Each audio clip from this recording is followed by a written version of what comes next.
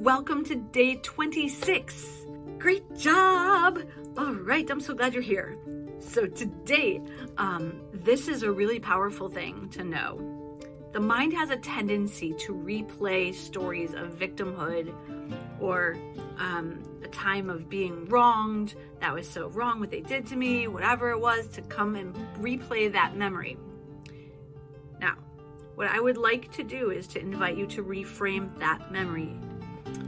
Instead of reliving the stress and pain, think of it, but then think about how you've grown since then, or what you've learned from that, which isn't, that person was a jerk. That's not what I mean. I want, what have you learned? Like, I am no longer willing to accept being treated like that. Or, I am more able to control my temper now, or whatever, or whatever it is. Like, what did you learn from that experience? And when you think of that memory, I want you to think of how you have grown, because when you can replace that memory with the label of I have grown from this experience taught me yada yada, then you are choosing not to continue to suffer when you think about it, but instead you have power again.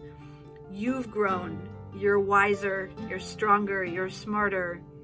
That experience brought you to a place of being wiser and stronger. This new story that you're telling yourself brings you a better sense of confidence, and it mitigates, releases really any pain that was associated with that story anymore. It doesn't hurt anymore because it's been replaced by confidence.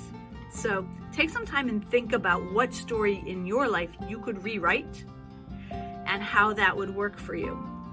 And do that, okay? Before you leave this lesson, take a few minutes, think of that story of victimhood and rewrite the meaning of the story to what you've learned from that, or how you're wiser, okay?